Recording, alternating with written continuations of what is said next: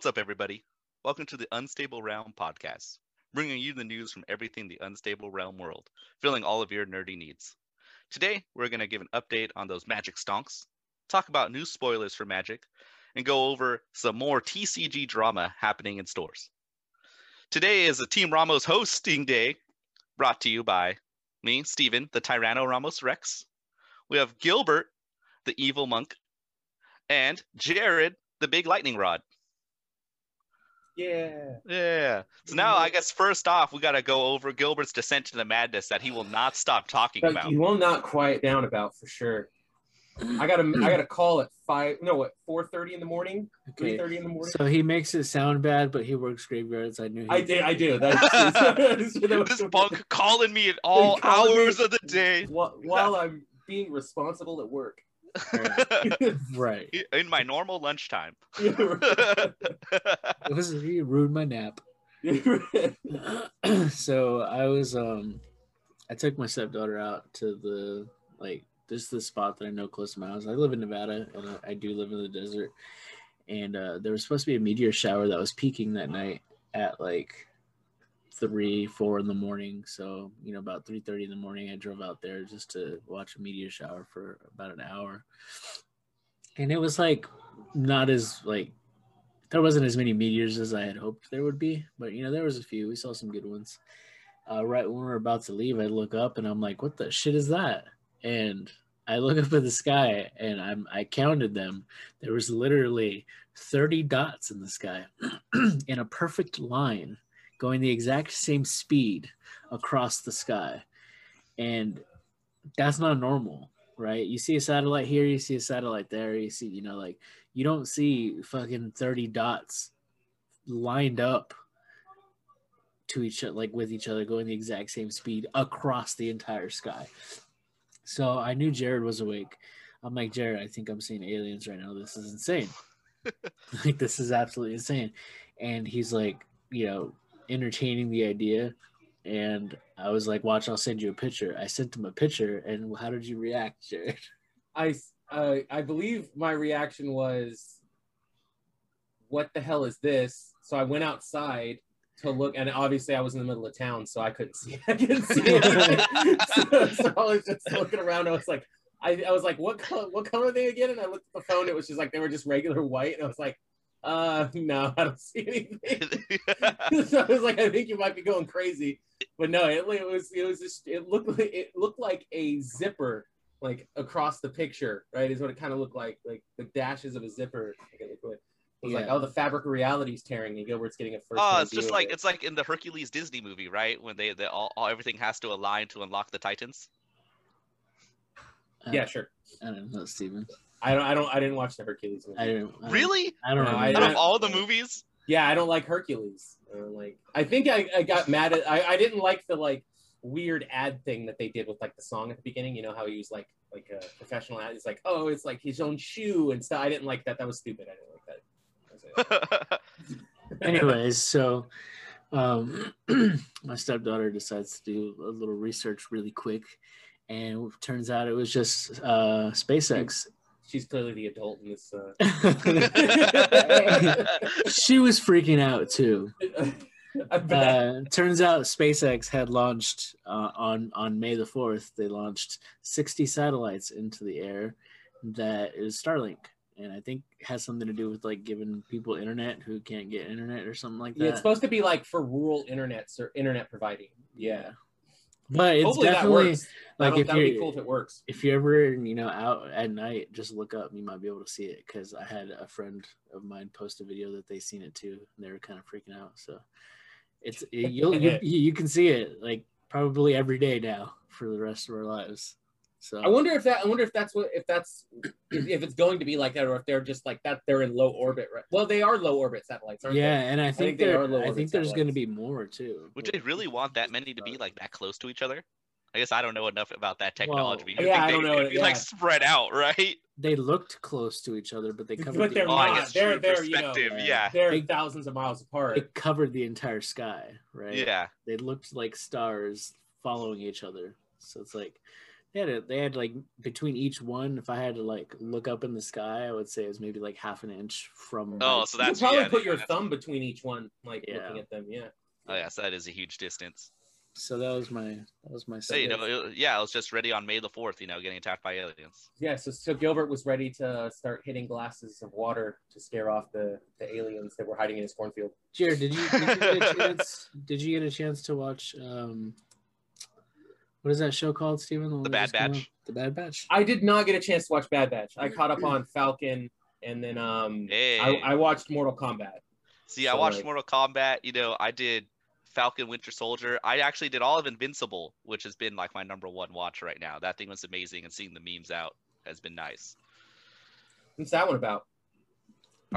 Invincible is based on a comic. They're blending in, Unstable Realm reads right now. So it's based on the comic by the guy who did The Walking Dead, Robert Kirkman. Oh. And it's his take on a superhero story. And this is a kind of more brutal look at superheroes, making things more real, and nothing is off the table here, right? I think we've all seen like the Justice League animated TV show and movies like that. You'll see Superman punch someone to go through a building and like that's it, everyone runs away or whatever. Like in this show, that scene happens and like the guy flies through people and like there's just blood splatter. Oh. Because it's like, no, there's real problems to this, right? You're super strong, you pick someone up and you're not careful, you're gonna break them. It's like right. the Avengers memes of like, oh, what it'd be like to live in the Avengers in the universe, and it's like, oh, I just paid off my car and it got destroyed by Spider-Man, but I only have Hulk and Thor. Oh, yeah, I only have Hulk and Thor shirts. Like you have to think that business must be going crazy. Yeah. That's funny. I'll have to check that out. That sounds cool. But did you guys watch Bad Batch? I kind of watched it. It was on in the background. I tried to I have a hard time watching the Star Wars animations. Like, I don't know. You don't like that animation style? Yeah, I don't like the style. It just seems kind of like cheaply done. But I don't know. Hey man, the other thing I watched was Demon Slayer to get prepared to watch the movie, and I thought the movie was just like one of those direct-to-video movies or something that's like on the side. Like, and usually anime movies don't connect to the anime, right? It's just them fighting a different bad guy, does cool scenes, whatever. I didn't realize that the Demon Slayer movie was literally the next part of the show, right? Like the end of the season is them going, "Oh, we got to go to the train," and they get on the train, and that's literally where the movie is called Mugen Train, right? Okay. Where they have to do this big old fight. So I was like, oh, now I'm pretty hyped for that. And that show has beautiful animation. I like that because it's like because I think that what was the one of the first major anime movies to transition over here was Pokemon, and they did the whole mind reset thing, like blatantly like the Mewtwo mind reset thing at the end of it. So it's cool to see that they're actually putting movies out that connect directly to the animes, because normally they don't do that, or they're just basically giant filler episodes. All right, so we just got done with Strixhaven, but now they're already releasing the next spoilers. Wizards just released the first little taste of what Modern Horizons 2 is going to be, even the first little bit of the D&D set. It's going to be Unforgotten Realms. Is that correct?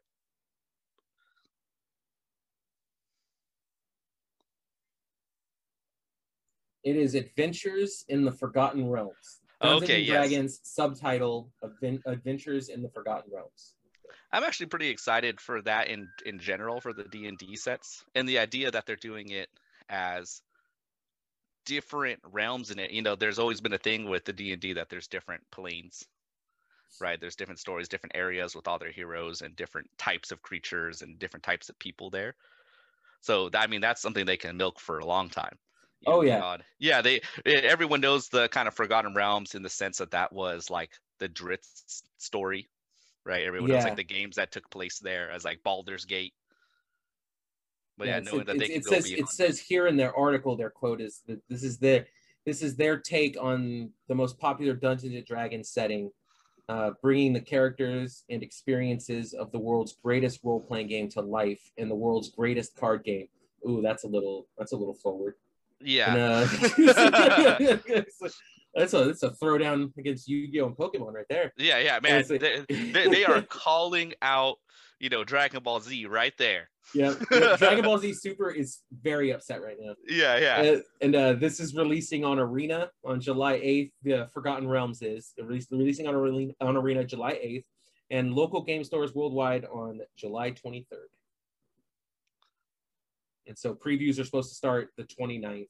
And we've gotten basic land previews, which all look pretty cool. I don't know if you guys have them in front of you, but they looks like they. What is the deal with them? They just added text to them? So they added descriptive text for the realm, right? I think is what they're going for here.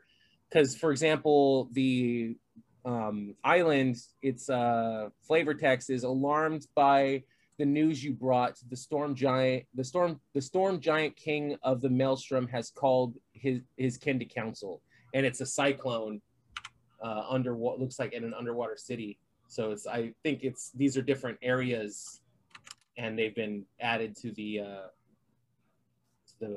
basic land tech. I think that's definitely a cool way, right? That normally the lands are just kind of taking advantage of that. It just shows the scene moves on, right? Yeah. We get to see a little picture of these new places, right? Caldenheim had the snow lands and the idea of like, oh, it's very icy. Let's take a little look around.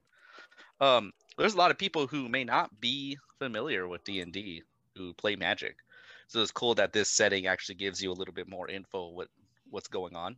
Yeah, I'm definitely not as familiar with the D&D like pre-built stories and stuff within the realm of D&D most of the time when I play. And somebody's made up story. Oh yeah, and one of the revealed cards is go for it, Steven. Yeah. The best white removal spell ever, right? Best white removal spell. Yeah, Gilbert's been pumped up about this one, or he's pumped up about the portable hole for 1 white in artifact. When portable hole enters the battlefield, exile target non-land permanent and opponent controls with mana value 2 or less until portable hole leaves the battlefield. And on the flavor text, they fall for it every time. Nice. They know what they're doing with that card. They know what they're doing. Yeah. They know what this. Somebody got that through with just like with a smile and a lot of charm, man. Yeah. I don't know who did it. They made it happen. I'm even surprised that it's actually in white. Like it fits white. I'm surprised it's not just a colorless spell. Yeah, because so portable hole is just a known piece of equipment like in the D&D world, right? I think there's a bunch of people who have had like different ideas and fun ways to do it.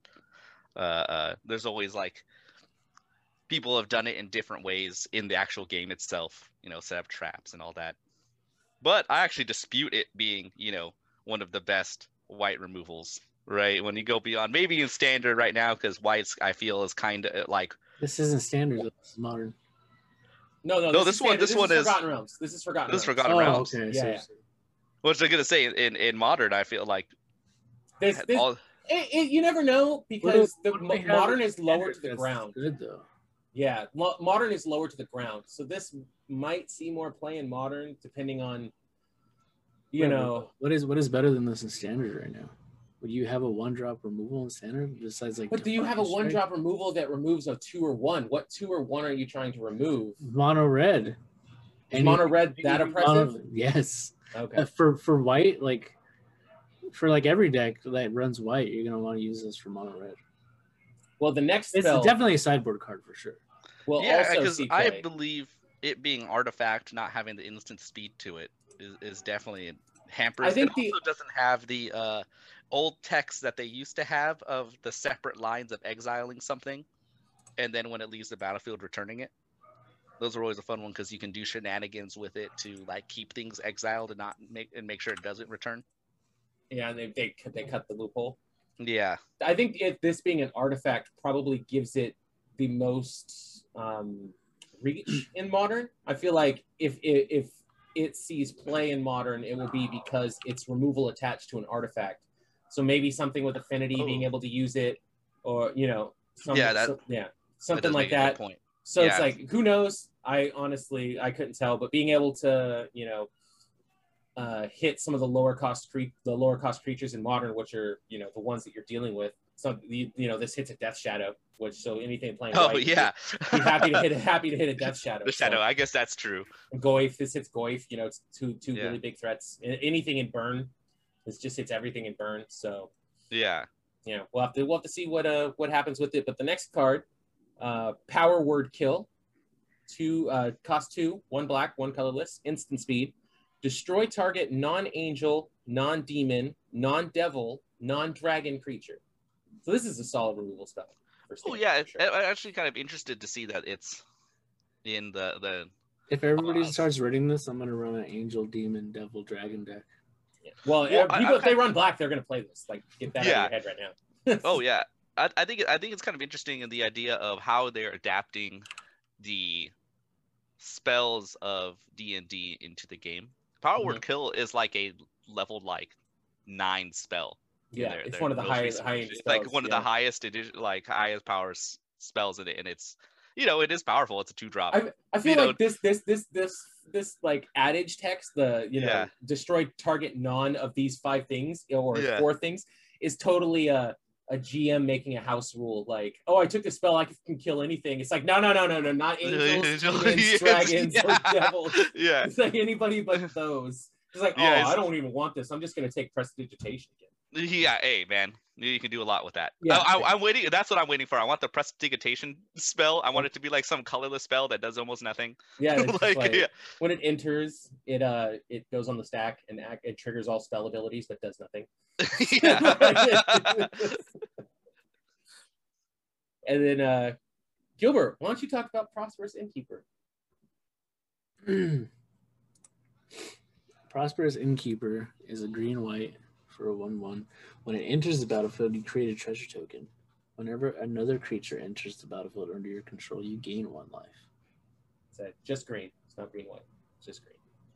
Did I say green-white? Yeah, you said green-white. I think I said green-1, and it sounded like white. Okay, so it did definitely sound like white. Yeah. But no, I like this card. It's a little halfling. Yeah. It's a halfling citizen, which is a very interesting. Getting some citizen tribal coming out. No, you're getting citizens tribal, which I like this halfling innkeepers, always like classic in the D&D world. It's just a bunch of like okay cards. I want a 2/2 town guard. Yeah. Just the most basic. Just a 2/2 town guard. That's what I want. I want a 2/2 town guard. I love town guards. Yeah, I like the Soul Sisters deck of the past, right? So this is definitely adding to Soul Sisters. Because Soul Sisters can definitely go green-white. And and now we got the big bad of D&D, or one of the many. The dragon god herself, Tiamat, 2 colorless, and Wooburg, the white, blue, black, red, and green, for a flying dragon god, legendary. And it's a 7/7. When Tiamat enters the battlefield, if you cast it, search your library for up to 5 dragon cards not named Tiamat that each have different names, reveal them, put them into your hand, then shuffle. And flavor text, my children will rule over all. Love it. Solid card. This is gonna a solid card. Fit real nicely into my dragon deck. So yeah, well, I think the biggest thing is that it doesn't overtake the Dragon. To be fair, I feel like almost nothing is ever going to overtake the Dragon because of its eminence. But I mean, you could just grab this with Dragon and then get. That's more true, dragons. And then get more dragons. Because Dragon brings from your. Does he bring from your library or your hand? You search for your. You search library, right? Yeah, search library and I think. Does Dragon bring it to the battlefield? Does he? I honestly don't remember. Let me look it up. He's your commander, man. Yeah, Gilbert, come on. I just started playing him. Relax. You didn't just stare at the card longingly until you got it? You may put a permanent card from your hand onto the battlefield. Oh, okay. Oh, so this fills your hand. Yeah. That's great. I do like that they gave a shout out in the article to Shivan Dragon, Magic's greatest dragon. Oh yeah. And so it's like plenty of range of colors. So they said that there's going to be a lot of seems like they're going to make a lot happen here. So that's. And then they released the art for the the extended border, which is pretty cool. Each of the dragon's heads are a different color. It's pretty cool. Well, yeah, because that's how Tiamat is, right? Mm-hmm. It's the chromatic dragons, the mother of all of them. And then there's a different monster card that was revealed that they did not reveal what the card was. Its text, name, type, power, toughness, nothing.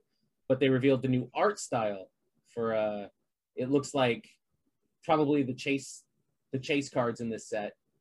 And they're reminiscent of the classic Monster Manual style. When you would look at an old school Monster Manual, how the monsters pictures looked.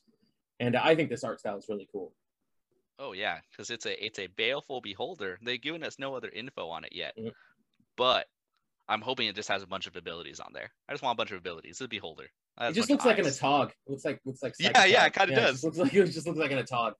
So we'll have to see. I hope that they do this. I hope that there's a lot of like classic D&D monsters. Oh, like, well, there is one more spoiler for it, and it's the Vorpal sword. So that's right. I forgot about Vorpal sword. Yeah. Yeah, for 1 black, an artifact equipment, which you equipped for 2 black. An equipped creature gets +2/+0 and has death touch. And then it has an activated ability for 5 colorless and black until end of turn. Vorpal sword gains whenever equipped creature deals combat damage to a player. That player loses the game. So it's kind of another way of the idea of Vorpal Blade used to like automatically behead people. You get like a crit or something. Yeah, it's just like instant. We're gonna bring death to things. Yeah, so it's kind of a way to bring instant death to the game. I'm surprised they didn't try to find a way to make a D20 roll during the like. I'm wondering if they're gonna. I'm hoping there's at least one card that has it. Just to like roll a D20, yeah, and then it's gonna have to have specific rule text, not a countdown life counter. But an actual D20. Those fucking jerks that always are like, oh, let's roll dice, but they roll their spin down life counter. Like, don't do that. Don't do that. I like this. Is solid. It's a solid equipment on its. 2 black is a little. I understand why, because of its eventual ability, but it's a solid equipment just on its own. Does like what you'd want a 1 black drop equipment to do, which is give something death touch and a little bit of extra power. Do you think this is gonna see like play on the level of like Embercleave, or do you think it's just gonna be like niche? Probably not. I think no way. Yeah, it's not Embercleave, because Embercleave had a lot more versatility. But you were definitely at some point going to get mana screwed and lose to somebody who activates Vorpal Blade and kills you. Like, that's 100% going to happen. Yeah. So, if you just so happen to have a free shot, all right. Somebody's going to get kitchen table magicked and get Invisible Stalker and Vorpal Sword. You know. Yeah. Like that. Yeah, that's just their entire thing. Yeah, it's just he's putting an Invisible Stalker with a Vorpal Sword. You know, that at some point, somebody's going to lose to this card, and we will at some point on Arena, undoubtedly. But I don't know how prevalent in the meta it's going to be. Yeah. Maybe pretty prevalent. Who knows? Maybe there's something else going on in here or they're just like, hey, look at this cool D&D thing.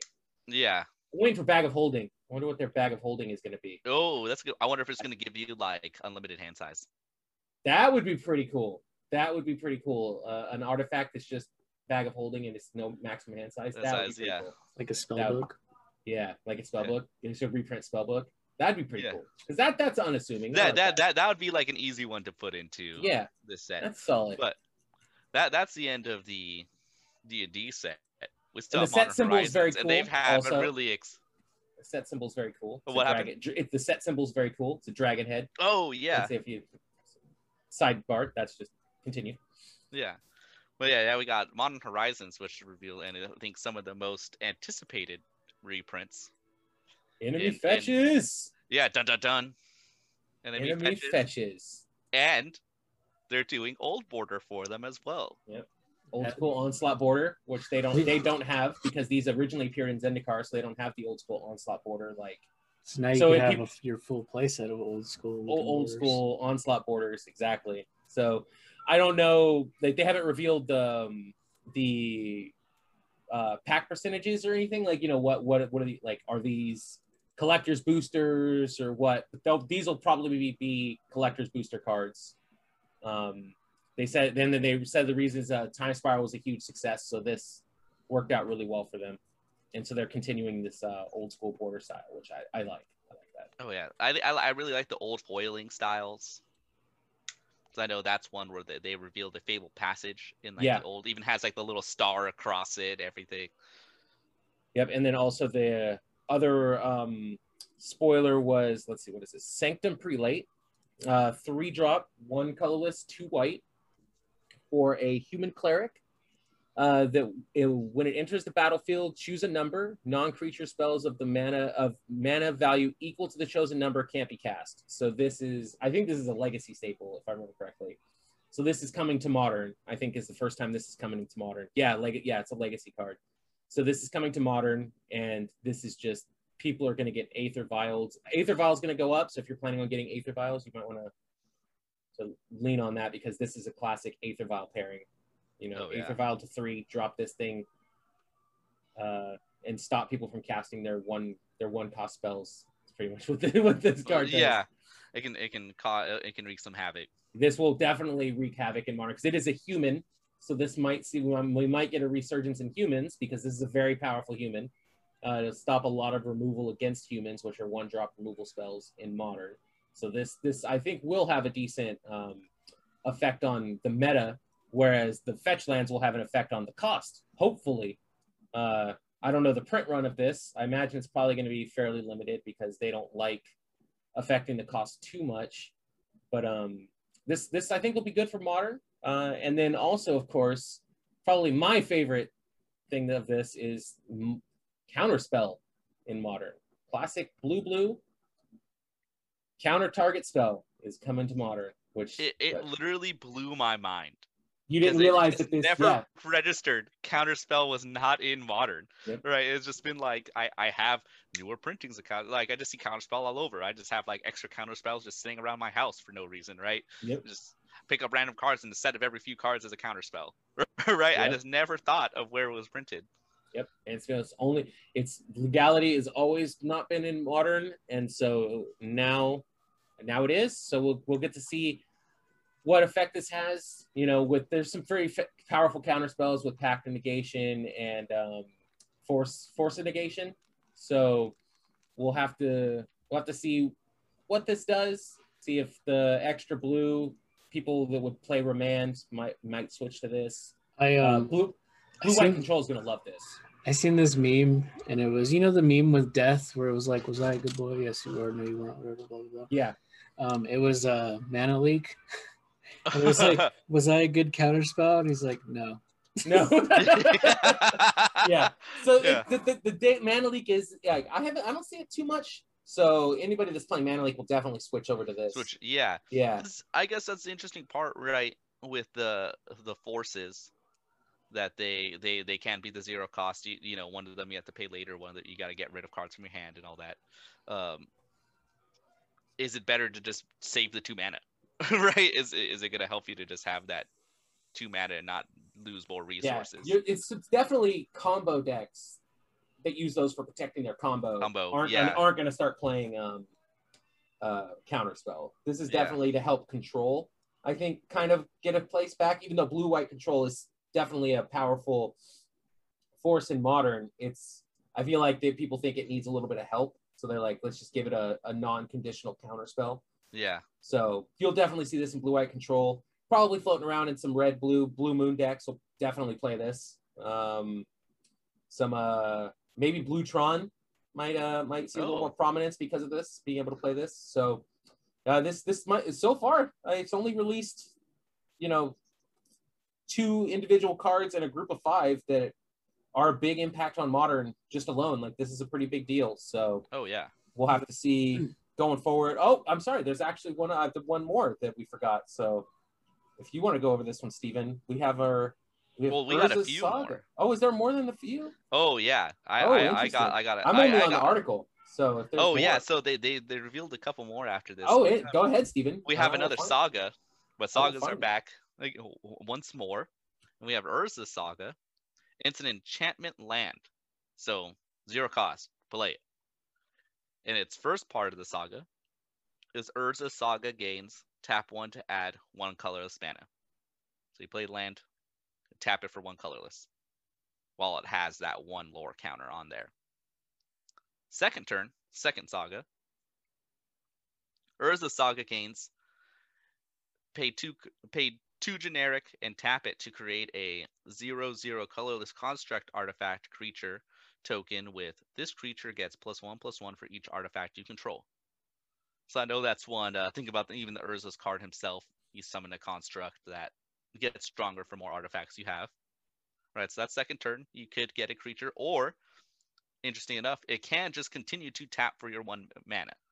It does not lose that ability as it moves up the sagas. Which is good. Very now, part 3, and this is where your land would disappear, because after the third lore, it does its activation, and bye-bye. But you get to, on the third part, is search your library for an artifact card with mana cost 0 or 1 and put it onto the battlefield, then shuffle. It's kind of messed up. They printed this card after they got rid of Karkland Ironworks. Right. Like, that didn't need any more help. Yeah. It's an interesting card for sure. So we're gonna have to see what It's actually interesting because I've already seen kind of the CEDH grouping start to look at it.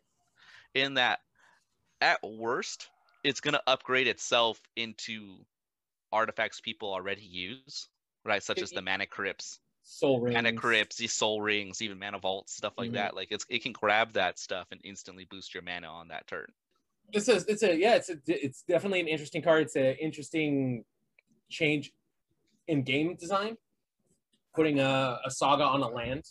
Oh yeah, because I feel like, I don't know if that's counterintuitive. It's just an interesting choice, because most of the time they like sagas were just a saga, right? It was just like something that's a story being told, and it's like it's weird how it's connected to a land now, which is, I feel like, interesting.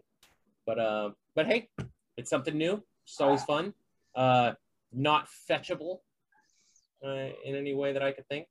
I mean, you have to do one of the just like the land. Look for basic or not expedition basic map. Expedition map. Expedition map can Just do it. in You space, can do just like look for Hour of Promise gets 2 lands to the battle. You have to do like those type cards. Yeah. So somebody, I'm sure, will be degenerate and Hour of Promise 2 of these onto the battlefield. And, yeah. and try to get I guess a bunch of that's constructs. it is legendary, I believe. Oh no, it's No, not even legendary. It is not legendary. Oh man. No. I You guess can have multiple. You can have multiple. Yeah, so. I guess you can, and then on one turn, in 2 turns after that, or like 3 turns after that, you're gonna get your like 2 artifacts, right? Yeah. You're gonna get your spider silk nets. Yeah. Oh, there we go. So command. I think this feels like a Commander nod more than a Modern nod, but I don't know. Yeah. Like I don't know what Brewers can come up with, or some of the pros might be able to come up with, or grinders. So we'll have to see what people with more game knowledge than me come up with. Now the other cards they've revealed is that they're showing a kind of interesting idea to remake cards. Is that I see that they're kind of making other famous spells or cards from the past into artifacts or artifact creatures. So the next one we have is Diamond Lion, 2 colorless artifact creature, cat. I always like those. And it's tap, discard your hand, sacrifice Diamond Lion, add 3 mana of any one color, activate only as an instant. So it's a Lion's Eye Diamond. It's a Lion's Eye Diamond. On a lion. Yeah. On a lion. It's the lion that the Lion's Eye Diamond came from. Yeah. Okay. What is its power and toughness? It's a 2/2. So 2/2 for 2. It's bear powers. I mean, that's pretty funny. I like that. It's definitely, you can tell them trying to like fix, like trying to put the same kind of cards into Modern without the power breaking. Yeah. Well, this is interesting because I mean the idea of, I think this is one of the few cards that have activate only as an instant. Mm-hmm. Well, most of the time it's activated. Most of the time it's activated as an instant. You Infernal Tutor, and then you dump your hand. Yeah, and because that's the worry, right? And I believe that's why they didn't want people to be able to. So, mana sources have weird timing, right? They're kind of like beyond instant, right? Because there's process of the miniature steps of casting a spell, right? You declare the spell, it has its target, you pay the mana, right?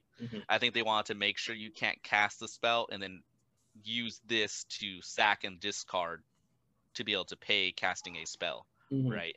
This one will have to use stack, right? You Yeah. will blow your hand up Yeah. doing. Yeah, no, this is definitely meant for like that specific. They wanted this to be used only in that way. Yeah. Was as like an instant speed after you've already done something. Yeah. Yeah, so the only way you're really going to benefit from that 3 mana is off of a card tutor that's cast before this. Yeah. Right? Yeah, and the go-to was Infernal Tutor at the time. So we'll have to see what goes. Yeah, what people. What I mean, happens. there might still be ways to figure it out with like Underworld. Oh, I'm sure there's somebody out there that'll figure it out without a doubt. And then the other one they did is Brainstone. Let's see if you can guess which card, this one is. It's 1 colorless artifact. You pay 2 colorless mana and tap it and sacrifice it. Draw 3 cards, then put 2 cards from your hand on top of your library in any order. Stop it. That is not a card. Stop it. Stop it. That's literally a card now. Let me see this. I gotta stop. Stop. No, stop. Come on. That's awesome. I like that. I don't like you have to pay 2 to activate it. I get why they do that, because they don't want to make just an artifact brainstorm, but it's really cool. like the art of it too. Yeah. Yeah. So it looks like that's kind of their design philosophy right now. They're trying to make new ways to bring these older ones, and it looks like putting it on something into the battlefield first is giving them the chance to do it. Yeah. Putting it on something and then delaying it a turn. Yeah. Making you have to invest your mana 1 turn, or do like this is all of your turn 3 or something like that.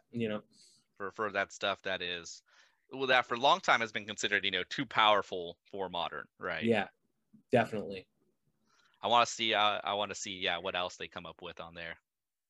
This is interesting. So, and this is an uncommon, so you'll see these floating around quite a bit. So, yeah.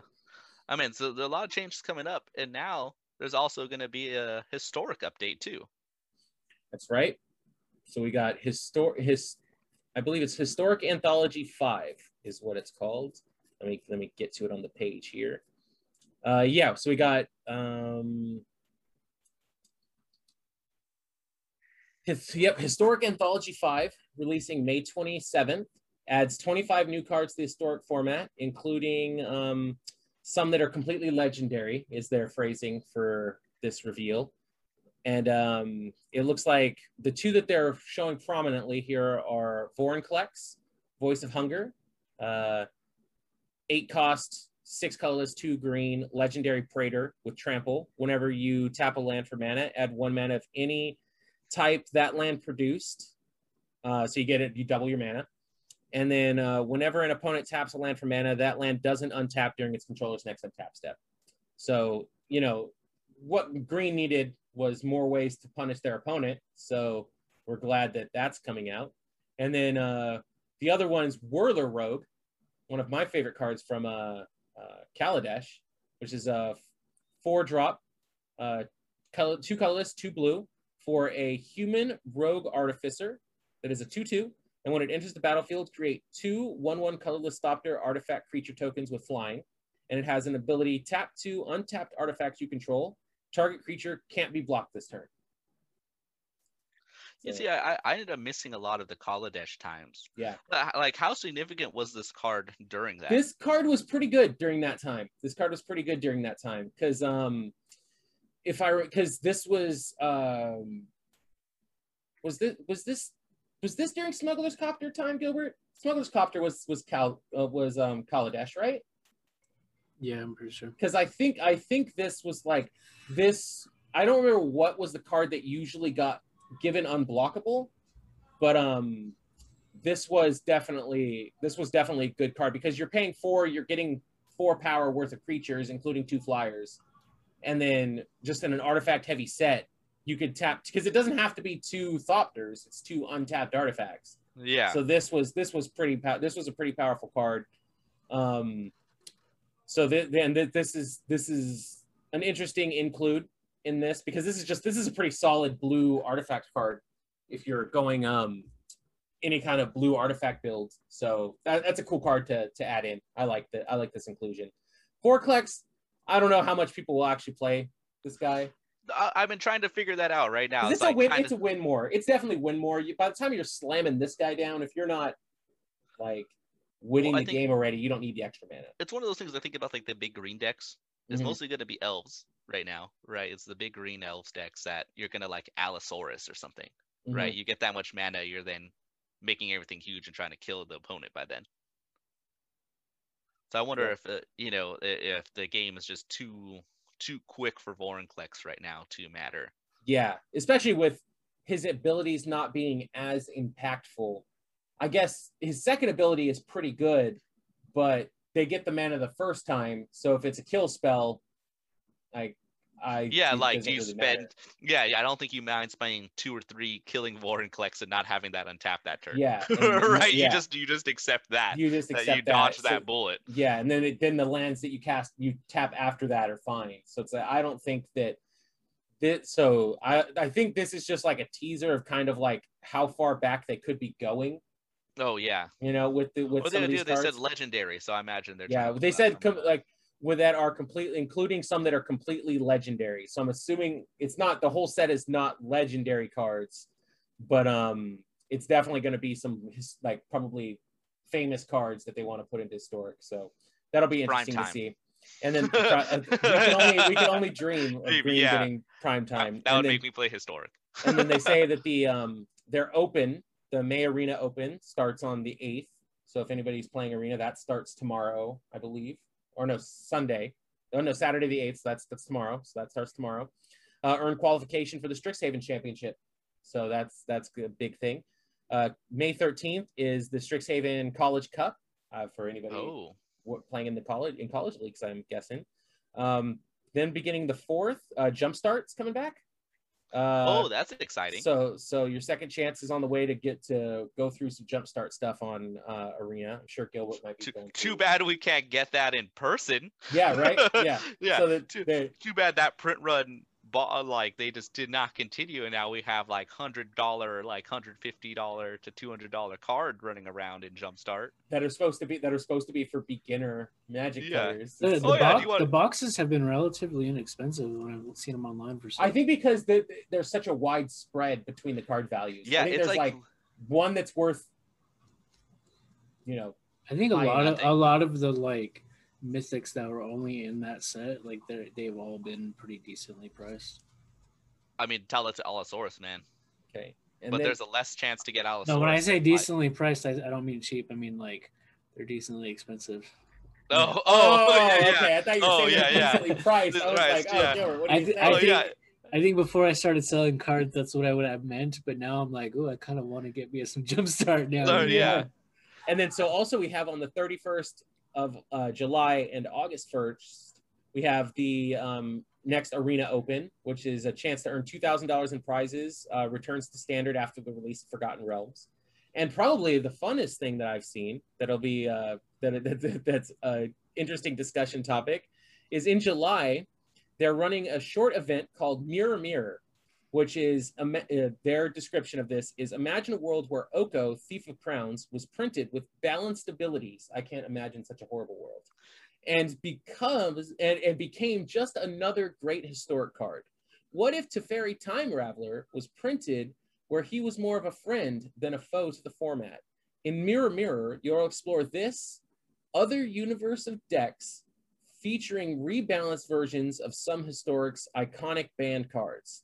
This legendary event won't stay around for long, but you'll have to wait just to see what's inside later this year. So this is in July. They're running an event with decks that feature. What if we did more playtesting? Yeah. What if we have the player base playtest way after they already said these are broken? So this could be them trying to test the waters on some arena only rebalanced cards for arena only formats. In my mind, I also just imagine it like, we're gonna test, like, what if we reprint this card in a set just slightly different? Yeah, just like let's print Oko of the Haberdashery And he generates, I don't know, we could give him some like really generic abilities where he just makes some food and then gets some extra abilities for sacking food or something. Because it's just because this is an interesting idea. Because I'm wondering what the I just imagine rebalance like is. Teferi time juggler. Yeah. Yeah. Teferi kind of is late sometimes. Yeah, it's just like, oh, you could only cast spells as instant. Yeah, what? yeah, you can only, like you wait, can wait, only wait a second. cast spells as an instant after your opponent already has a spell in the stack. Teferi Yeah. is a little late sometimes. Yeah. So we'll have to see what other banned cards they're going to be, because I don't have off the top of my head knowledge of Historic's ban list. I know these two are two of the prominent ones that I know. Oko is banned to oblivion in multiple platforms. Oh, yeah. Multiple formats. So I think that they are definitely wanting to be able to test the waters, to be able to bring some of these cards back in the future is definitely a possibility, or maybe something like a Historic Anthology with these rebalanced Okos, Teferis. I don't know what else has been banned in Historic. Uro, I don't know. Has Uro been banned in Historic? I don't know. But like these, Uro's also been one of those like banned to oblivion right before they did like a print of Secret Lair with him. Like, yeah. Why? Just because they planned the Secret Lair way before. But yeah, so this is going to be interesting. So it looks like it's going to be preset decks. So I imagine you'll probably have a deck focused on each of these banned cards, with it being the main focus. So probably a blue-green Oko deck, probably some kind of blue-white Teferi deck. Yeah. Or maybe a couple decks with them all in it, because I know a bunch of these decks had both of these cards in it. So it's going to be interesting. I wonder if they're going to change mana costs, or if it's just rebalanced abilities, or if they will change mana something costs. like Omnath is probably going to be, because I mean the ban list has just been so long. Yeah, because like I honestly huge, don't know right? the ban list in Historic, but I know that they've had a lot of bans in Historic. So this, they don't say how many cards. They just say featuring rebalanced versions of some of Historic's iconic banned cards, and these are probably two of the biggest ones. Oh, for sure. Yeah. So that's that looks like our arena news. I can't wait to see, Oko who borrows some stuff. Yeah, Oko. he's Oko, that friend who borrows things and doesn't return it. Return them, yeah. I just want it's just like Oko, guy who sits under a tree. It's the same art, just him sitting under a tree, just doing nothing. Just doing nothing. Just chilling. Oko who's chill. Oko who doesn't really want power all that much. Lazy bum Oko. Yeah, lazy bum Oko. Yeah. It's like Teferi time. Like Teferi he's kind of just worried about his kids right now, so he's like off doing other stuff. He's just not even here. Teferi forgot to set his watch. Yes. Forgot to set an alarm in the morning. Yeah. All right. So what was next, Gilbert, on our list? Whoa, Jared. We still got even more Magic news to go over, because we still got to go through our Magic stonks. So with that, there's been a lot of cards still going up due to Commander 2021. Whoa, Jared. We're not there yet. I need like a sound intro, like da-da-da-da-da. Cue the sound intro. Yeah. Stonks time. Put it in post, Gilbert. Put it, Gilbert. Add it in post. He's not going to make one. He's just going to use us saying this, that he needed to make something. He's going to splice that in. Yeah, probably. We're just going to beatbox it. How about that? I'd be impressed. Yeah. Gilbert can't. Yeah. So we're going to go through some quick ones for things going up for Commander 2021. One of those is actually one of my favorites, because it's for the deck that I got, and I already had it, is a Scrap Mastery, 3 colorless, and red. And this one is a living death for your artifacts. So each player exiles all artifacts in their graveyard and then sacrifices all artifacts they control on the battlefield. And then the cards they exile, right? It's weird writing, but basically what it means, you're going to flop what's in your graveyard and what's on the battlefield. Yep. So exile graveyard, it's out, different zone. Everything and it gets around indestructible artifacts, which is important. Oh yeah. So it's a way that if you're in a deck that's throwing a lot into your graveyard, bring it back. And Oskir is all about using those artifacts in the graveyard. So you really don't care. A lot of the time you want to mill yourself to be able to get those copies or have those options to play. So this card, very powerful for it. It's one of those like obvious includes. People are going for it. It's exciting. We got Beacon of Creation. This one's gone up to $27.99, 303%. 3 colorless and a green. For a sorcery, put a 1/1 green insect creature token into play for each forest you control. Shuffle Beacon of Creation into its owner's library. So we're having some stuff with the Golgari color collector, I should say, Witherbloom in here, right? A lot of what they're doing is making little pests, making little tokens, using those tokens for stuff. The same thing green and black always do. You want to sack creatures. You're gonna, lose life, everyone drain life. You're gonna do kind of the aristocrat stuff. So being able to put out just more creatures out into the battlefield that are just 1/1 bodies to use as fuel is good.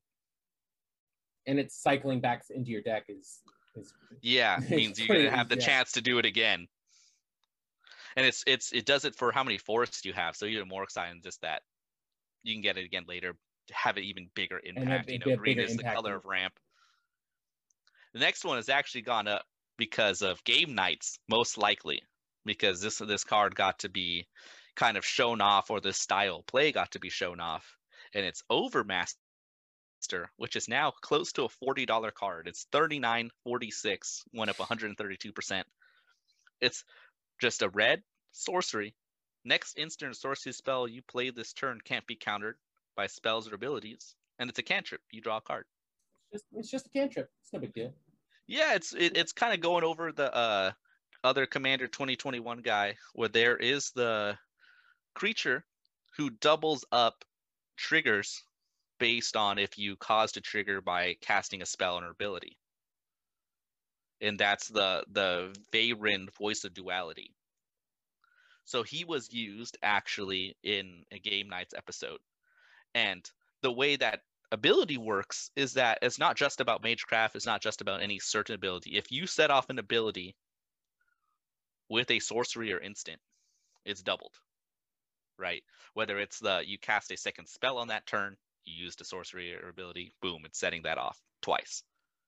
So Josh Lee Kawhi of Game Nights really set a deck with that, in which he just was trying to chain his spells off as much as possible. He filled it with a bunch of cantrips. That creature comes with prowess, right? So it's a way he could do that and just smash people if he doesn't get another thing to win it. Interesting. Yeah, so this is kind of a big leader in that going up. So those were the biggest increase from a couple weeks ago. Now we have this week, and it actually has an old friend of ours that we talked about in one of the earlier episodes, is once again on the list, going up another 68% to $29 is the Null Spine Dragon. So 5 colorless and red dragon flying. It's a 7/5. And when it comes into play, you may discard your hand and draw cards equal to the damage dealt to target opponent this turn. So I think we've talked about Dragon's approach already. Definitely. Right? Of one that you can have as many as you want in your deck, and you can, when you have a bunch in the graveyard, you can use it to bring a dragon to the battlefield. It's a cool line of play, and now even Tiamat being revealed, there's more dragony stuff happening. It's a way to refill your hand and have more of those spells going. It's a perfect match. People are still kind of excited for that. I wouldn't be surprised if that was part of the reason for its slight like a spike, but not a huge spike, but a slight spike, because people are seeing more dragon support. So they're like, oh, okay, well, this card definitely will see play in those dragon-based decks, because this is just a powerful ability on its own. So this next one is Retraced Image. It's currently going for about $6, $5.99. Went up 207%. Is Retraced Image. It's just a blue, and reveal a card in your hand, then put that card into play if it has the same name as a permanent in play. That's not bad. Yeah, I mean, it's just like the one blue. It's an interesting. I think it still goes to that Prismari deck. It's still in that like they want to cast, those low drops. It only has that one printing ever. I think it's one of those like old like torment cards, and it seems to be still being boosted. I'm kind of interested in what you bring out to play with it. I think this is one of those things where you would Play like a land. you play like a commander staple off of it, like I probably wouldn't play a Soul Ring off of it, but like other card like. Oh, that is a good point. I Like- didn't even think about that, right? like This is not just counting your battlefield. Yeah, it's counting the permanent in play, so that's all the battlefield. So if you could cheat in a higher cost thing, like cheat it in mana wise. So Oh, yeah, easy. so that's like I don't know, like I honestly don't know if that's what it is, but that's a possibility. Yeah, but that would seem like a great. I mean, one drop you play another land. One drop you get an extra mana rock. You get something out. I think this is a land. This is a land drop. Yeah, because it's just a card in your hand, so it's not. That doesn't it. That could be a land. So if you have an island and they have an island, you can plop down an island for one. So you're now this is blue mana ramp in Commander. So. All right. Now the last one we got, the biggest increase of the last week, is cards that this set of cards is what I always feel I want to have reprinted because I love almost all of them. And it's the Creekwood Liege, now going for $24.99. It went up 378%.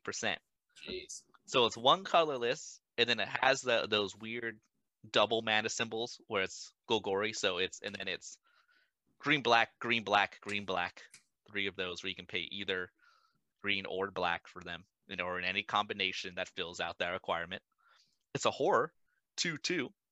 And other black creatures you control get +1/+1. Other green creatures you control get +1/+1. And at the beginning of your upkeep, you may put a 1/1 black and green worm creature token into play. What? You create a 3/3 worm token? Basically, yeah, man. Every upkeep. This card's not bad on its own.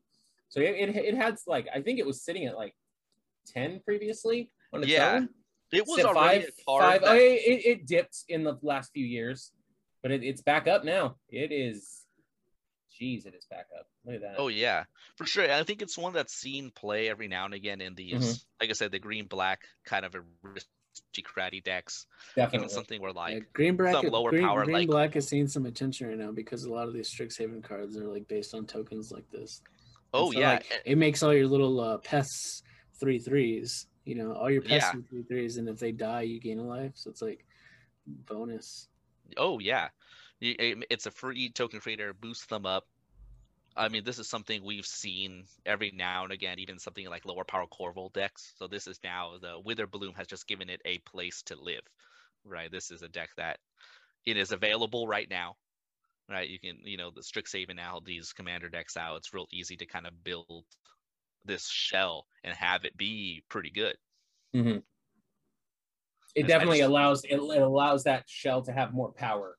Yeah, which is a lord in a shell in a small token deck like that is very important. So, oh yeah, it just makes it they're all more threatening. Okay, and then you said you said we had some other news, Steven. What was the? Oh yeah, so speaking of all this money stuff happening, right? So you can imagine, things going up and down. People get a little crazy. We talk about Gilbert mentioning his TCG experience right now. Selling some cards, buying some sets, being like, all right, I'm gonna roll the dice on it, get those singles. Well, we've kind of start to see more of that happen within the last year either in other trading card games like Pokemon, right? And I think it's caused a little bit of a craze, right? I think we talked about it before of people doing box breaks, people kind of hunting down boxes that they can find. Well, due to the way people have been acting with it, Walmart recently had like a little notice out of that they didn't want to be holding trading cards for a while because of buyer behavior. Has anybody actually seen these notices? Because here's my problem. After this news broke or whatever, I went to Walmart and I picked up collector's boxes, and I could have bought as many as I wanted. Collector's packs, and I could have bought as many as I wanted. They're probably starting at a certain point. Here's my right? problem. Yeah. Here's my problem with the only article I've seen about it is every single one is the same article with a picture of Target. Oh, it's So if it's a picture of Target and it's an ad about Walmart, is it even true, or is this something that somebody made up so people will stop going to Walmart for their cards? So this is what It's I think brain plays, bro. is happening, right? I imagine there is probably some of them out there, right? Because they can't be franchised, they can't be separated out. I imagine there's some that said they're not going to deal with it, or they didn't set their order right to have as much or something for them. Well, they've always been like that though, because there's 3 Walmarts near me and only one of them has Magic cards. There are people who literally groups track down the delivery truck. Yeah, they literally track down the delivery truck, right? They follow the delivery truck from store to store, trying to find them, try to hunt them down, and be those first people in line. There's been other bad behaviors, right? Do I think this is actually a thing that every store is going to stop holding it? I don't think so. I just seen somebody post that they bought a box of first edition Monarch for Flesh and Blood.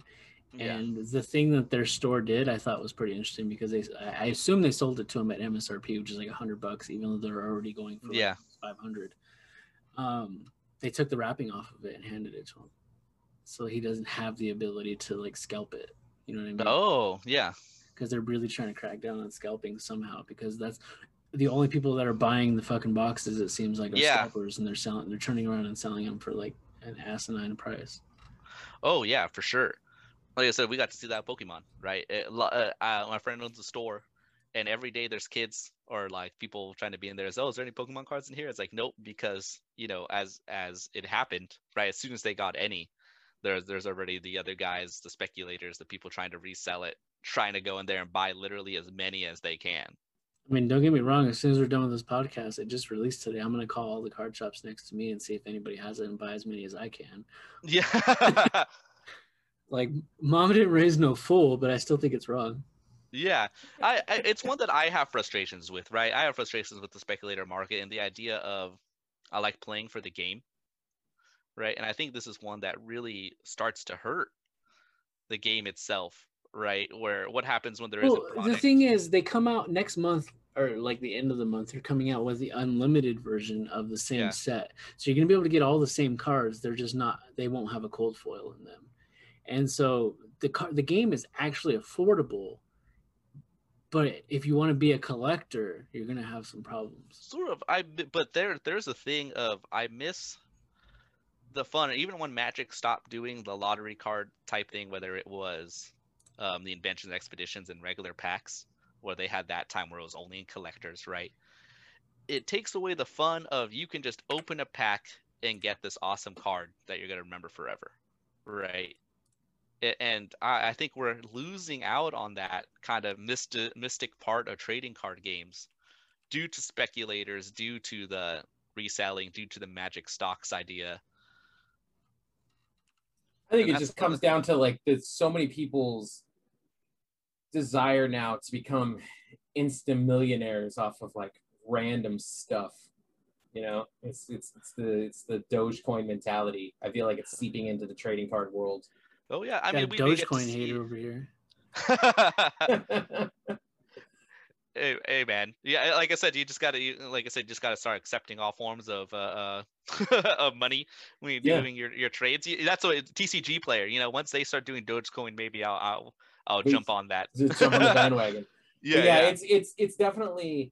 I feel collectors are definitely probably going to be a big ruiner of the game, because they're gonna limit supply. Those are the people that are causing collectors boosters to rise in prominence as over draft just regular standard style packs of Magic the Gathering, and I feel like it's going to cause a slow increase in the bottom line of entry to get into Magic the Gathering, and I feel like that's not healthy for the game, and that's definitely not healthy for trading card games. Like that is definitely not healthy. Like that's something that will destroy these games. is if people can't afford to play them. You know? Yeah, I think that was something that you mentioned before we even started recording, that Tulare Community College just had a video where the professor is talking about criticisms he had already received on him speaking out against kind of the collector's booster box.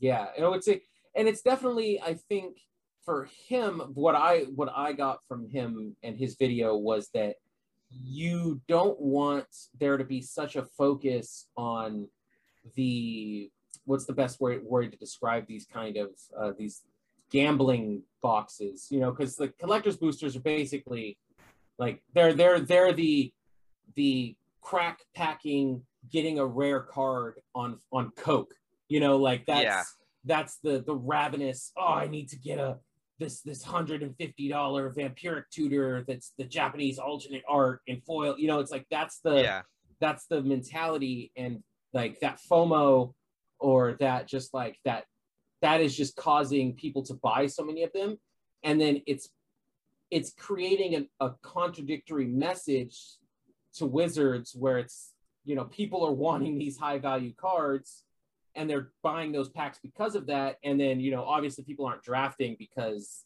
the pandemic and in sanctioned play is not really available, so they're seeing a less of a, like, people buying booster, like draft boosters, so they're decreasing the print run of that, increasing the print runs of their more premium products, and then now you have those becoming more expensive because of those you know, those adrenaline chasers, and then the draft booster costs are still low, so people buy all those, and now draft boosters are gone, you know.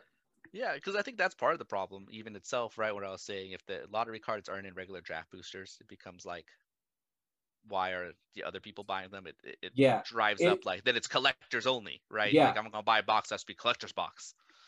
And I get that they want to make money, you know, I'm not gonna to hate on them for that, but it's like, who's gonna care about collecting cards from a trading card game no one plays?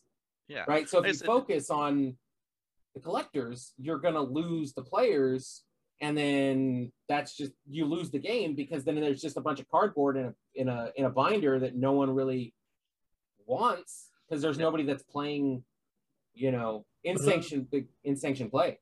But allegedly, the game's really fun.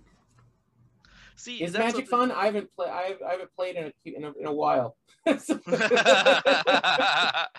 Well, this is something I think about, something with Flesh and Blood, right? You know, that game has a lot of hype. They have these boxes there. Like I said, knowing that you're not gonna, you know, why would I buy a box knowing I'm not gonna have an even opportunity to get the cool card? Yeah. Right. Why would you do that? I think about, I got a lot of the friends to play Magic.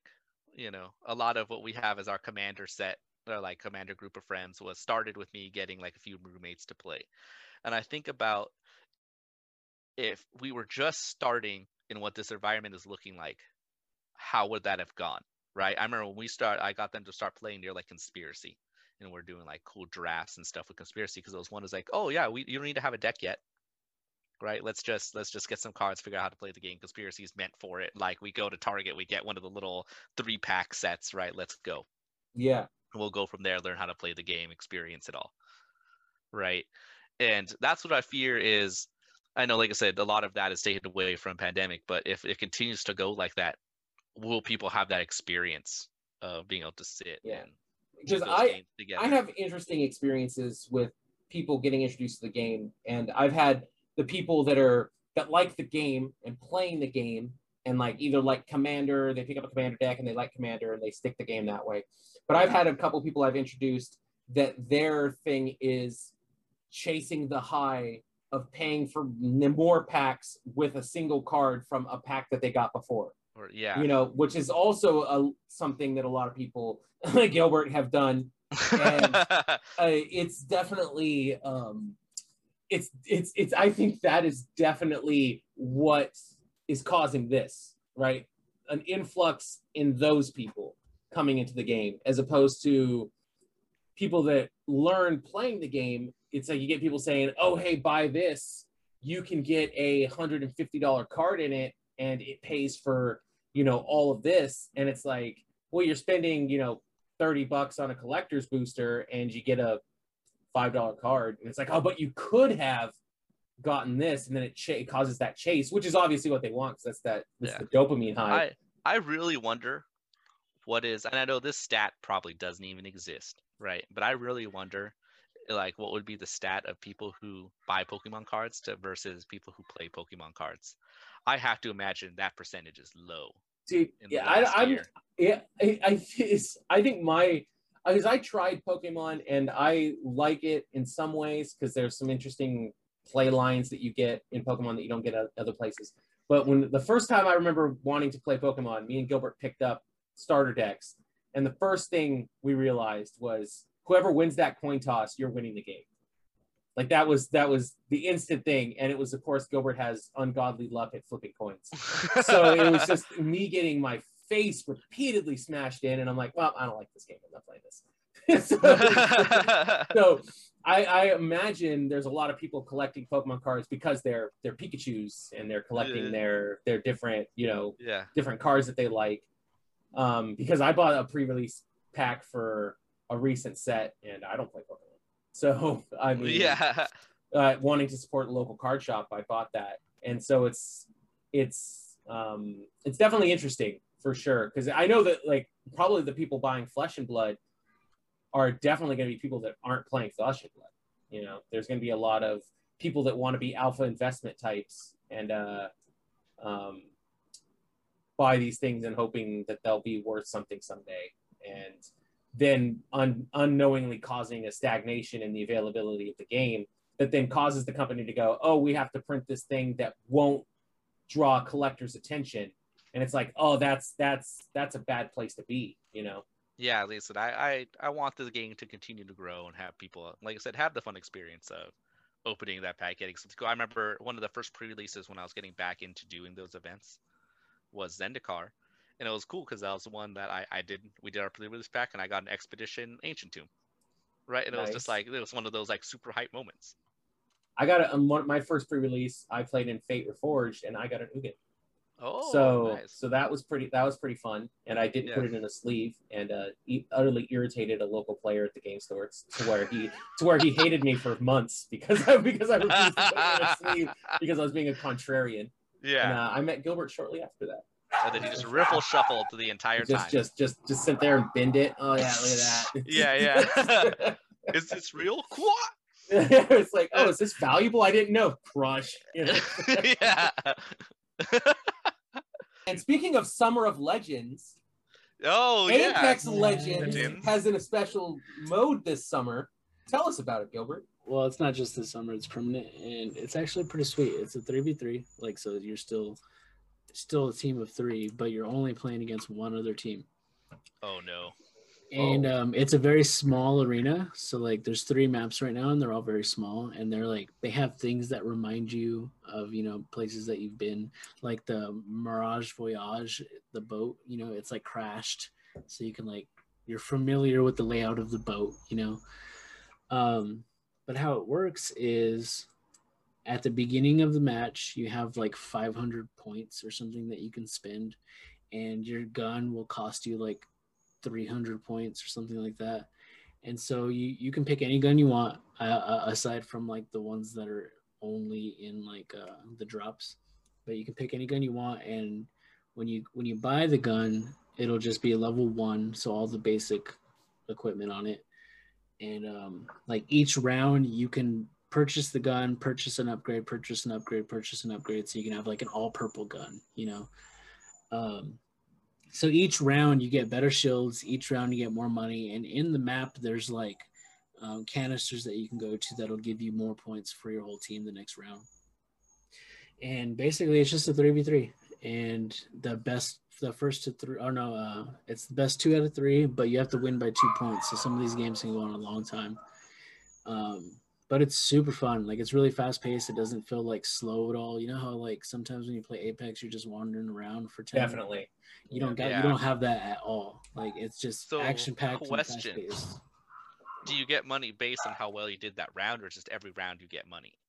So here's the thing. Here's the thing. Like, so far, I don't know what the meta is going to be, but so far I just pick my favorite gun and I just upgrade it every time. Because on the map, there's like shield batteries. So you don't really need to get the shield batteries because you could just run to the box and grab the ones that are on the map. And so I've been focusing more on like my weapons, and depending on like what the map is, they have a new bow and arrow that you can use. And the new bow and arrow is pretty good for like long range. So yeah, like I just focus on my weapons, but you do, I believe, get more points for like kills and stuff like that, but it's like not significant enough to where it'll be like a really lopsided game. Like it seems like pretty balanced so far. So far, it's been my favorite. Like if you Sounds have interesting. if you have the right team and you guys are good at like strategy, you know, like Oh, so I shouldn't be in it. well, I mean, there's always a place for a guy that can just point and shoot, you know. How have you been playing it, Gilbert? On a PlayStation, Xbox, PC? I've been on PS5, been playing it with my friends who are on PC. So. Oh, there's cross-platform. So are they doing? Oh, cool. I forget. Does Apex Legends make it so that when you're cross-platform, they also have to do controllers, or are they on mouse and keyboard? I'm pretty sure they're just on mouse and keyboard. I feel like that game is not as bad with like a mouse and keyboard. It's not like Siege where mouse and keyboard. Mouse and keyboard is huge. It changes the entire dynamic of the game, yeah. Because it's like there's no one-shot headshots, you know, so it's like being able to have recoil control isn't as important. So I think they get away with that a lot more. Because I think COD is also cross-platform. Yes. So it is Halo now. I had like a really fun game the other day where I was playing as Bloodhound, and I just got my favorite weapon. I got the Volt, a purple Volt, right? And I was like, all right, we need to go to the box because I didn't grab any healing items. So we start heading over to the box, and somebody's already grabbing the shit out of the box. So I'm like, all right, we need to kill that Pathfinder because I need to steal his shields. And so we killed the Pathfinder, and he drops his shield. So I pick up a shield battery because he wasted away my shield battery. I loaded up my shield, and then I seen a Bloodhound, and I started shooting him. And that was the only shield I had, and this Bloodhound had the other shields. So he got me to like a sliver of life. And I was able to take his Phoenix kit and just fully recharge myself. So I was able to like just jack everybody's heal spells while I was just fucking them up. Right. So nice. Me going full shield in Mozambique, you know, for proper efficiency, right? No, everybody has the same shield. You can't buy shields. Oh, that's what I wanted. Yeah, I want to get to like gold shield on its own, right? And just go with the worst weapon. Yeah, you start off with a white weapon. It goes white, blue, purple, red. Like you go all the way up to red shields if you play long enough. Like red shields. I haven't played Apex in a while. If there's red shields. Yeah, it's basically a yellow shield without the perks. Have I been doing like colorblind mode this whole time? Because there's Evo shields, and you can't find a red shield. You know what the Evo shield is? Okay, so you haven't played it in a long time. So basically, an Evo shield is everybody drops with the white Evo shield now. Right, so you don't have to find your first shield. Oh, okay. When you do damage to people, I believe it's like 150 damage, levels your shield up to blue, and then you can fill it up to blue, right? And then if you do like 300 or 400 more damage, it gets levels up to purple. So throughout the game, as long as you're doing damage, your shield gets leveled up. And instead of turning yellow, because the yellow is the perked shield, you'll get a red shield. It's interesting. It's like five shield bars. So you would say my shield is going to be weak all game. Steven can't land shots. Yeah. What are you good at, Steven? I don't know. Guild Wars. Yeah, Guild Wars. MMOs. Guild Wars. MMOs. Yeah. If you're ever playing MMO, Steven's got us. Yeah. All right. Not even, you know what's funny? I'm not even like comparatively that good at Guild Wars. I play the thing where it's like the most lazy way to play it, right? It's like I have all my like I don't even. Well, it's like no, I just do. I have they have one of the classes at Paragon, right? They're like the most like one of the. There's Warrior, which is like top armor class, and there's Paragon, the other armor class. But what they're doing, they're like sword and spear, they're like a shield and spear, and they do like shouts and stuff to buff the team. Oh, you're a buffer. And okay, I just sit there and buff, and then the way the game works is that you have like a other team with you. And I just have them do all the damage, right? I just sit there and spam my buffs and just be like, all right, you can kill everything. Steven's a cleric for sure. All right, everybody. So be on the lookout for our next Unstable Realm Reads podcast with Team Ramos going through Dune. So we're going through that audiobook. So you'll hear about our experiences soon. So look out. Otherwise, thank you guys all for joining us today. Peace out.